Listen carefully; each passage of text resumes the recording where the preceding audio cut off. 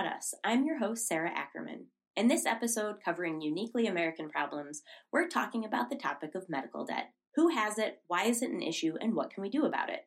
Folks in the U.S. owe around $195 billion with a B in medical debt.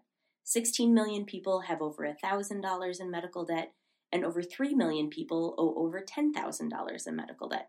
I know that's a lot of numbers to process, but just know it's a big group of people that owe a decent chunk of change. While we'll hear in this episode that this kind of debt is treated differently than, say, overdue credit card debt, it's still a burden that can negatively impact a variety of financial decisions. I had the chance to chat with Jack Daly, attorney for the Legal Aid Society of San Diego, to see how he and his team tackle this issue day in and day out.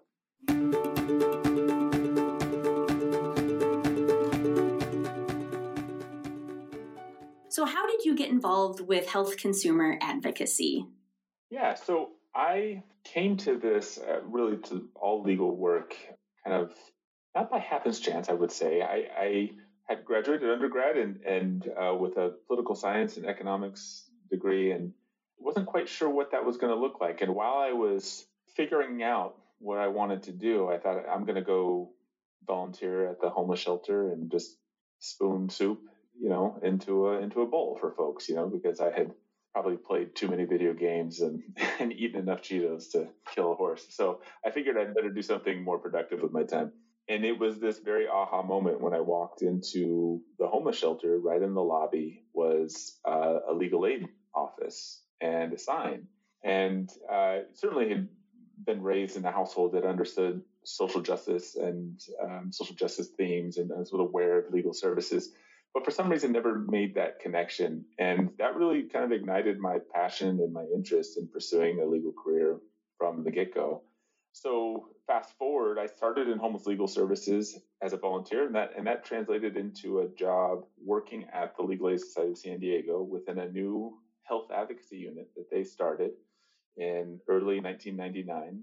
I was a non-attorney advocate. I worked on the hotline and helped screen people for our services, and then helped them work through their health advocacy concerns or their health, access concerns. And, just really fell in love with the work and the agency, and saw my career path laid out in front of me. I went to law school, and the rest is history. So, and then really have consistently worked in with Legal Aid Society of San Diego since doing this work. Oh, it's amazing. It's got to feel good to have that kind of tenure at a place to see the good things happen. And it's not just a couple of years where it's just like, I tried and left. Instead, it's like, this is this incredible breadth of work we've been able to accomplish together. Absolutely. No, absolutely. And especially in the world of health, well, specifically within the agency, I've been able to see the agency grow, which has been marvelous. And I think I've held every single employment classification in the agency. I've worked in every role in the agency.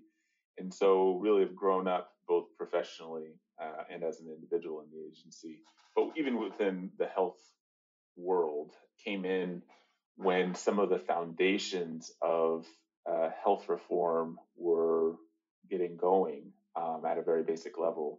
And, was able to ride through a number of really, and participate in a number of really compelling changes in our health system, none greater than the implementation of the Affordable Care Act in 2010, of course, but a lot of smaller projects and reform efforts in the state of California that occurred prior to that really set the stage for that process. So yeah, absolutely. It has been a very compelling and interesting ride throughout this process.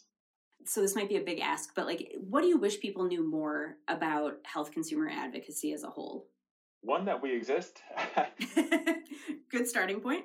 I feel when people ask me what I do, sometimes I have to start very broad and say, first of all, I'm an attorney and an advocate. I work at a nonprofit. And then I start narrowing down, and people say, oh, I guess I never thought of that. I never understood that is something that exists. And but beyond that, just awareness that we are here as a source of support to assist people and navigate this wonderfully complex or terribly complex system, however you want to frame it. I think it, also to put out there that it's incredibly challenging and gratifying work. Everyone in their life is going to have some interaction with the health system in our country. And more often than not, they're going to be left with question marks or frustration or challenges. And it's really gratifying to be a part of that solution that helps educate folks and empower folks, and even then represent folks navigate some of those challenges. So what is the future that Legal Aid Society of San Diego is trying to create? Yeah, so I think from a very, high level, our goal is to make sure that, I mean, we're in San Diego, so we're really focused on the San Diegans and our county and folks in our community. So we really want to ensure everyone can enjoy and experience equity and equality, and really can live their best lives and thrive in our community. And we find that very often folks can't do that without access to justice, access to high quality and accessible legal services. And so just from a very high level, that's our goal. Within our role of, being a health consumer advocate, and it's a little, so within the Legal Aid Society of San Diego, I'm a part of the health law team, which is called the Consumer Center for Health Education and Advocacy. It's kind of a mouthful of a name, but we really wanted to impart some elements of our work that are really viable to our mission. One, that we're consumer driven. We were founded really out of consumer interest, and two, we seek to empower folks as well as advocate for them. The vision that we have for San Diego is that everyone can access the services they need, and they have access to comprehensive coverage. And to the extent that there's barriers, that those can be overcome on an individual and on a system level. And I think that's a really important nexus that we help fill in the community, drawing down those lessons from the work that we do on the individual level and help to translate that into systemic impact, so that, maybe the few thousand people we help, that's certainly helpful to those individuals, but we're translating those lessons learned to broader system impact that can impact potentially millions and help potentially millions, not only in San Diego, but across the state. Yeah. Oh, it's amazing. So what barriers are kind of getting in the way of that? Do you find that folks aren't fully aware that they have a need to reach out? I don't want to say, are they scared to reach out? That I don't know if fear necessarily plays a role, but what do you see as reasons why people aren't getting the help they need? I mean, I can think of this in a couple of different ways. At a very base level, at the lower level, people are exactly that. They're not aware of their rights and options to dispute decisions made about their coverage or their access to care needs. And I think at a very individual level, to the extent that we are there to support folks, and that we're free and that we're qualified. And yes, we are attorneys. Many folks will ask me, like, well, you're a non-profit attorney. How does that work? You're not a real attorney. And I always, I take no offense to that. I just say, yeah, I'm a real attorney. I swear, I took the same bar as everybody else. It's okay. Exactly right. That's exactly right. So, I think we work hard to kind of close that knowledge gap. There was actually the state bar put out a study a couple of years called the Justice Gap, and one of the central findings were that Californians often do not identify their issues and their challenges, many of these which are indicators or social determinants of health. It's a well-treaded term, but they don't conceive of those issues as legal issues or legal problems that we can help with, or that they can access legal services to support.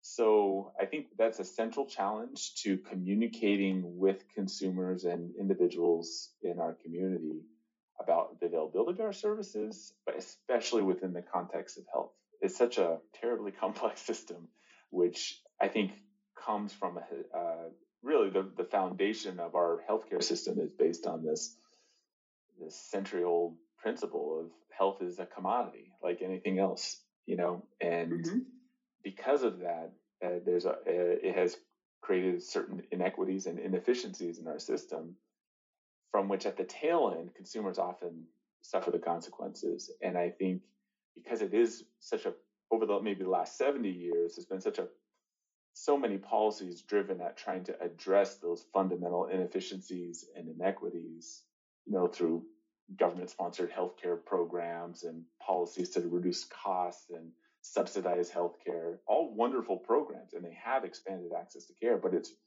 it's created these patchwork approaches, which have these gaps and cracks between them for which people fall. And I think that's where health consumer advocacy operates and serves consumers in that really complex system.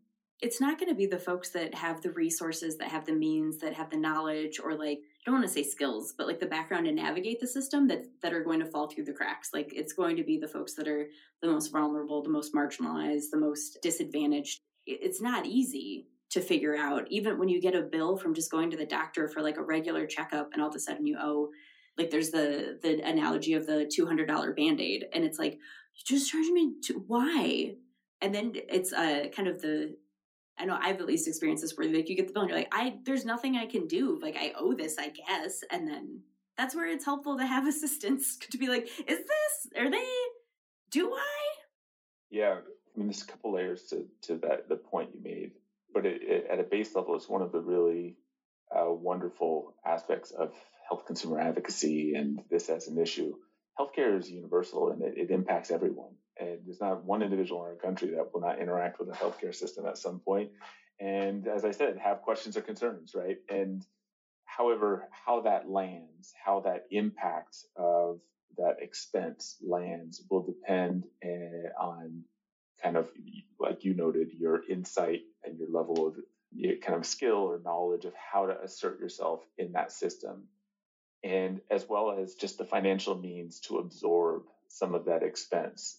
I think that is a significant point. Folks that have, middle to low income will be more impacted than folks that can absorb it. And I think what you've hit on themes that are really universal. Medical debt is a huge problem. It is consistently makes up a third of all of our access to care related issues we work on in our work. And that's with the benefit of significant federal and state legislation over the last 2 decades that have worked to reduce the impact of medical debt and add protections. We are still seeing significant problems and related to medical debt. The point about it landing differently, though, is important. Medical debts, your ability to kind of respond to those situations can be impacted by all those factors we discussed. And also, too, important to note, just your fatigue with the system can become a factor as well. If you have a chronic condition and you are continually interacting with the system, there can become this point of like, okay, it's just another medical bill. Throw it on the stack. I can't look at it. I don't understand it. I don't understand how it was calculated, and I'm not sure I can pay for it. And so there's a sense that these things can be ignored. So that can often lead folks to trouble. I saw a recent SIP survey suggesting that folks in the United States owe around $195 billion with a B in medical debt, which is an absurd number that I can't even fathom. And it went on to say 6% of adults owe over $1,000, which that's not a small amount of money. And then at least 1% of adults owe more than $10,000, which, to your point of just kind of being like, it's very easy to give up of just, I can't pay that, so I'm either going to ignore it or just all of the things that have to go into play to mentally, the weight of that debt just feels insurmountable.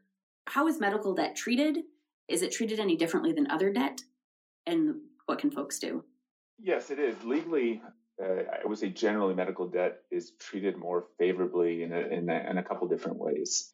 In terms of how the allowable deductions in your taxes, it's also treated more favorably in credit reporting. So if you have an existing medical debt, when it's reported to the reporting agencies, it's not as big of a mark on your credit report as, say, credit debt or other debts. There's a CFPB, Consumer Financial Protection Bureau study that had indicated that medical collection efforts are less predictive of a future payment or repayment risk than other types of collection or payment history problems on loans. And so when creditors look at your credit reports and see medical debt, especially given the prevalence of medical debt in this country, it's less of a mark necessarily on that person's credit history. Further, this in state law in California, medical debt has definitely been treated more favorably in some ways. SB 1200 passed this year, and it's going to limit the interest rate that accrues on medical debt judgments to 5%. And so that cap is going to be a significant help to avoid these rampant fees and interest that accrue on outstanding medical debt judgments. That's just one small example of how those are treated differently. And then I think also, too, just generally in public opinion and even politically, I think folks, again, because it's so prevalent, everyone's dealt with it at some point. There's a little bit more understanding and some more empathy that comes along with medical debt as opposed to other types of credit card debt, where folks, right or wrong, are often more judgmental of those that have maybe credit card debt because there's a level of judgment that this is some form of excess that the person allowed themselves to get into, which very often is not the case. It's a matter of, just meeting basic necessity of life. But medical debt kind of has this understanding that, well, hey, there was an emergency and you needed to take care of yourself. And so I think it has some special place in our culture. I feel like that 5% cap also kind of reconfirms that I feel like the state of California is just kind of living in the future in a lot of ways. So that's amazing. I didn't know that. That's great. I hope more states take measures to do that, since that is, interest can be obviously more of a burden than the actual debt itself, which is insane. Oh, yeah, absolutely. And especially if collections end up going to court and there's a judgment, piled under that total amount you owe is also attorney's fees, fines, and other penalties already. So to be further punished by excessive interest rates on those judgment debts is really devastating. So yeah, it's a great move in the right direction. Certainly in support of those efforts. So what sort of legal protections do people have when it comes to medical debt that they might not be aware of? Yeah, so I think at a very core level, because I think part of our goal as advocates is to ensure that people have coverage in the first place. There are so many varieties of sources of coverage. Finding the right program that you may qualify for and take advantage of is important. So, one, trying to understand if someone has an opportunity to have that service covered by either their existing coverage or a new coverage for which you may be able to request a retroactive coverage decision to cover that particular service. So, for example, in the Medicaid program in California, it enables you to apply for coverage after the fact and reach back 90 days and say, hey, I've got medical bills in the last 90 days that I need to have covered. And if you qualify for the Medicaid program here in California, then you can have those services potentially covered. So that's right off the bat, just understanding, is there some opportunity to have it covered? If your coverage denied you, then understanding that you have rights to appeal. You have rights to file likely both internal and external appeals to dispute those coverage denials and get assistance from us, from folks like us out in the community providing these health consumer advocacy services. So I haven't mentioned this, but Legal Aid Society of San Diego is part of a network called the Health Consumer Alliance. We're a network of direct service providers that cover all 58 counties in California, provide statewide services for free to folks in California that are having these types of challenges. And so when folks face these types of coverage denials, we can be relied on to jump in and provide advice and even representation to help negotiate and navigate with either providers or plans or other coverage sources. Other protections purely in the medical debt and billing world come from, again, both state and federal law in services or expenses that are incurred at hospitals in California have a number of different protections. Those hospitals have to provide some level of financial assistance, which can be either full or partial discounts to patients who have income under 400% of the federal poverty level. So, kind of mid to low income folks may be able to take advantage of that financial assistance program. For one person example, in 2022, that 400% of the poverty level was about $54,000. So not an insignificant amount for folks that may encounter medical expenses at hospitals. And hospitals often will even provide partial discounts to folks, even at higher incomes. If you're facing a hospital bill, in addition to asking for charity care or financial assistance relief, you can also negotiate on a case-by-case basis with the hospital on those expenses and debts. And so, when in doubt, ask for a discount, be persistent, explain what you can afford to pay and what you can't afford to pay. And you can often negotiate an installment payment where otherwise you would have believed that you have to come up with this exorbitant amount of funds all at once.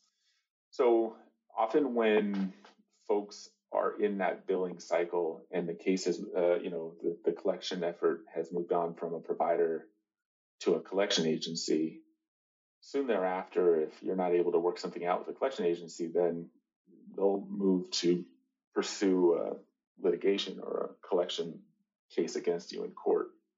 What's really shocking about that is I think the statistic is about 70% of all of those collection efforts go to default judgment, meaning collection agency and attorneys for collection agencies file suit for for an unpaid debt. Maybe it's a debt that they were contracted by the provider to pay for or to collect, rather, or maybe it was a debt that they purchased outright from another debt collector, and that's something that goes on often. And they file suit. 70% of the time, that's going to go to a default judgment where the patient doesn't show up in court to dispute it, and thus the court is forced to issue a default judgment, enabling that collector to now pursue other forms of levy and collection efforts against that individual. And so, it's important for folks to know that even if they're in that situation, if they learn that they're being sued, one, there is legal support out there at legal aid programs throughout the state. And also that even if they do learn that there was a final judgment against them, that's not the end of the case. There's a lot of things that can be done to negotiate with those debt collection agencies to return to court and set aside the judgment. Often there's opportunities to challenge on procedural basis that the collection agency failed to issue proper notice of the hearing or other defects in the case. And so there certainly are more options. And there's also, even on that, the ability of the collection agency to then enforce that judgment is packed with protections for certain folks. So folks that are on Social Security benefits, federal disability benefits, have limitations on how those funds can be collected. There's restrictions against bank levies and restrictions on wage garnishments and prohibitions against forcing foreclosures for judgment liens, all kind of born out of the idea that medical debt should be treated differently. So there are a number of protections there. It's absolutely wild to hear that, like, if you are taken to court, if you are being sued for this debt, that they're like, oh, well, you can get off on like a procedural thing. Like, I don't know the average person that would know to be like, oh, that's an avenue that I need to pursue. I feel like everyone needs to have like either go to a legal aid or have a friend that went to law school that you can just text constantly to be like, hey, quick question. So I'm in this pickle. Please be well-versed on every aspect of the law. And what do I do? Because that is such an undue burden on an average citizen to know that that's even an option. No, I think that's right. And there's such an information imbalance when someone, let's ratchet it back. When someone receives the medical bill itself, or they receive an explanation of benefits from their plan or their coverage, there's such an information gap that folks face in trying to understand whether that bill is correct or not. Whether when it says your responsibility and it indicates a number, and typically with many decimal spaces there, whether or not that's correct or not, and what that cost or that bill is comprised of. I think that's really frustrating to folks because it is such a complex and confusing system, and they're often left unsure of whether or not what they're being billed is correct or not. Flash forward to any form of a collection effort, which can be very intimidating. There are a number of protections for how collection agencies can interact with consumers, and I think those at times are violated. We have had many cases in which consumers are being intimidated at work regarding debts. Their family members are being called about their own personal debts that are being collected. And each of these is a violation of both state and federal debt collection rules, but it still occurs. And so it is super, super important, to your point, that folks reach out for assistance on these cases when they do receive collection efforts. when they do receive bills that they don't understand, or God forbid that they do receive a summons to indicate a lawsuit has been filed against them, they absolutely should be reaching out for legal assistance to better understand what their options are at that point and to make sure that they're protecting their possible arguments and relief available to them, because these are very high volume cases. The attorneys that bring credit collection cases operate on a volume business, filing probably thousands and thousands of these cases a year. And so the individual attention to detail, let's say, and compliance with procedural requirements can be lacking at times and can leave their cases open to really basic and straightforward defenses but if a consumer doesn't know, they won't assert them. So it's really important that they reach out for that type of assistance. I feel like when they start to go in that direction and they're about to go against like attorneys are terrifying. I say that with all the respect in the world. But there's just such a level of knowledge, and it's the law. This isn't just like, oh, I know how to do digital marketing. Come at me. Nothing's going to happen. But like understanding the intricacies of the law and the implications of that is just terrifying. And to walk in without any amount of support or backup or any semblance of knowledge, that is, for folks to go into those situations without any sort of like legal support is just, that has to be terrifying. Absolutely. And I mean, layer on top of those concerns, someone that may be English as a second language. They may be an immigrant from a country who politically and from a government interaction point of view, those types of interactions with the government in their home country may be dangerous, right? Like when the government is saying certain things about, you have to come to court. That can be very intimidating on a lot of levels for folks if culturally they're new to the country, they're not familiar with the civil legal system, or even if they're not new to the country and they've just had bad interactions with the legal system or are not familiar with the legal system and the sources of support out there. So there's a lot of cultural and linguistic factors that also, when layered on, I think can impact some of our more typically underrepresented communities tenfold. So it's certainly important that the communication about the availability of these supports is out there, but also too that the policymakers and the legislatures of the world that are ensuring that these protections continue to take into consideration those particular patients and consumers, folks that don't have that level of insight and experience interacting with either the healthcare system or the legal system. Since this series is focusing on like uniquely American problems, taking a step back to like a worldview, are there any countries that get medical debt right? The U.S. is just very special in a lot of different ways. Yes, we are. Yeah, interestingly, there's been several studies on this. Medical debt largely is unique to the United States. There's countries with universal health care have little to no medical debt. There's been studies contrasting medical debt in the United States versus Europe, and the percentage of folks in Europe that have unaffordable healthcare expenses is in the 1% to 2% range, whereas you noted earlier, folks in the U.S. are between the 6 to 7% range and climbing. So it is a uniquely American experience and something common to the United States. In countries that don't have developed public healthcare systems, medical debt does exist, certainly, but it exists for those that have the means to pay for it, because there are, in some countries, there are not requirements for healthcare to be delivered as there are in the United States. There's a federal law in the United States which indicates that if you show up at the emergency room and you have an emergent medical need, that the hospital and the emergency department has to help you, has to stabilize you.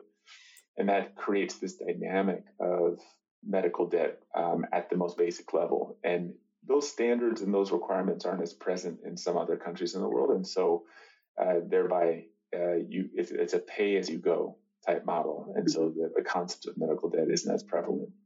Interesting.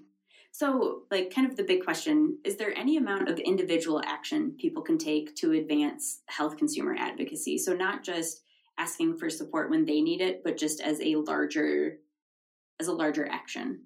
Yeah, I think it's important for folks to be informed about. I mean, we're near election time, so I just think generally being informed about where their representatives stand on health policy related issues in terms of coverage, expanding opportunities for coverage, protections for medical debt. I would say protections for distinct populations that have medical service needs. And we have a whole initiative in Health Consumer Alliance on ensuring access to gender affirming healthcare and healthcare for the LGBTQ population generally, and ensuring that folks don't experience discrimination in health settings from that community. And so I think it's important that folks understand where their representatives stand on those issues. And, and then on a much more kind of personal level, I think we chatted about this a bit earlier, but just, don't ignore decisions about your own healthcare coverage, your own access to care needs, or the expenses or the bills that come from healthcare. Folks have to be inquisitive. They have to ask questions. They have to be a squeaky wheel, and they have to seek help. And it seems intimidating at times, and it can seem exhausting. You may have to call multiple sources for help. But I think folks have to really push back, ask questions, and reach out for help. Try to educate themselves about what their options are. Yeah. Those all seem like reasonable things, but terrifying at the same time, which is a really nice Venn diagram.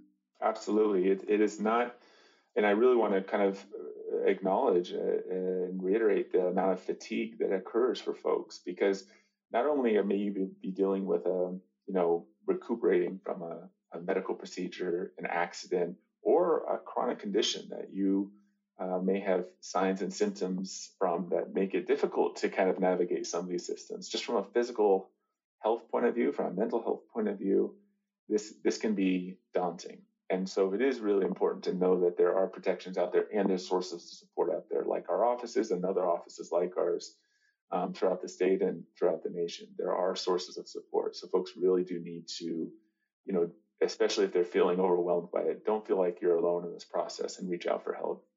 So it sounds like, as much as it is overwhelming and hard to be on the consumer side of it and to be receiving those bills and not knowing what to do, as someone who this is your line of work, that can't be I don't want to say it can't be the easiest, but it's got to be heartwarming but hard. How do you take care of yourself? How do you balance? How are you able to turn it off at the end of the day and go out and live a normal life? What are your skills and abilities to cope and balance? Yeah, no, I think that's important. We are, after all, healthcare advocates. And so we are working to support a healthy community, and we're part of that community. And so I think that's important. I think surrounding yourself in a workplace and in a firm and an agency that has an appropriate culture that values that balance is really important. Also takes into consideration the secondary trauma that can result from being a source of support to folks in crisis. I always like to say that people don't reach out to us on our hotline because things are going hunky-dory with their access to healthcare, right? They're reaching out because something is going horrifically wrong. They've probably called 3 or 4 other places before reaching out to us or finding us. And that can be really frustrating. And so our staff are routinely kind of absorbing some of that frustration. So it is really important to ensure we as advocates are monitoring our own health and our stability, because it's important so that we can keep doing this work. And so making sure you're in a place that values that balance, and being healthy and having a good home life and family life, and having those opportunities to release and be goofy outside of this very serious workplace, that is often can mean the difference between access to life-saving services for folks at times. So that is an important task for us. Is there any advice you would give to your younger self, as you were entering in this field? Is there anything you know now that back when you started you wish you would have known? Yeah, it's a great question, because we train law students and new attorneys all the time. And I came out of law school full of, excuse my French, piss and vinegar. I was just bloodthirsty for the adversarial process and for getting into court and dressing someone down on cross-examination and, righting the wrongs of the world. And I think that, I think that's common too. I see it routinely with law students. They come with this mindset. Part of that's probably influenced by court TV, but, I think very soon after I was able to take a deep breath and slow down in this work, and learn from mentors in this field that you have to bring a sense of empathy and understanding for all involved in this work. Certainly the consumer, most for this consumer, right? But also for the folks across the aisle, the folks at the other side of the negotiating table, the folks that are making these decisions, these policy decisions, and constructing these programs and rules and regulations. Everyone comes to this work well-intended and with the idea that they're going to do something positive. At least that's my view. I hold on to that view that everyone is working for some sense of good. And I think understanding that and learning how to balance that carrot and stick approach to advocacy is super important. We work really hard to build relationships with partners in San Diego and across the state, and those partnerships with the different sectors of healthcare industry, with the decision makers, will absolutely and very often lead to efficient, resolution of challenges that we have on a system level and on an individual case level. So I think that's a really important lesson to understand that, while there certainly is a time and place for the stick and for litigation, that is a tool that is unique to attorneys in some ways and to the court process. Obviously, the majority of these decisions are made outside of the courtroom, and rightly so, right? I mean, the courtroom is for when there's a breakdown of communication and there's no ability to resolve the problem otherwise. So I think that's been a really important lesson for me in my career. Yeah. So as folks are listening to this, if this is something that they want to help support, how can listeners support Legal Aid as Society of San Diego or just health consumer advocacy in general? So certainly in their own pursuit of healthcare services, just educating themselves is super important. Asking questions, as I noted, I think that's super important, is to not accept the status quo when it comes to their own care. In terms of supporting this work, discovering who is doing this work locally is really important. We are nonprofit organizations that do this work, and we work really hard to resource ourselves well by filling out grant applications and talking to donors and foundations. And it's a significant work to do so. And so I think to the extent folks can value or benefit from these services, certainly supporting them financially is great. All of our nonprofits have donation pages and so on, and that's on our websites, and that's certainly important.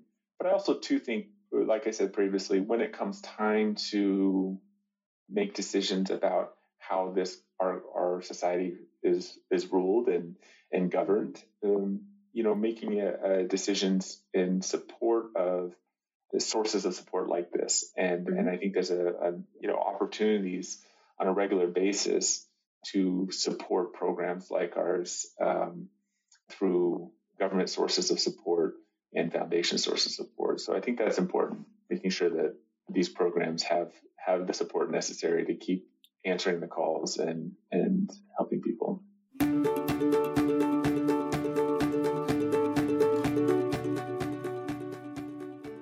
Thank you to our wonderful guest, Jack Daly, and the Legal Aid Society of San Diego. Check out the show notes for all of their links and see how you can support their cause.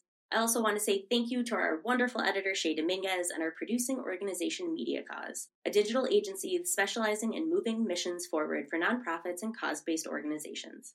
See their impact at mediacause.org. And a final thank you to you, our listeners. Remember to subscribe wherever you get your podcast and drop by ifnotus.tv if you have suggestions on guests or topics we should cover in the future. Until next time, remember, change belongs to everyone.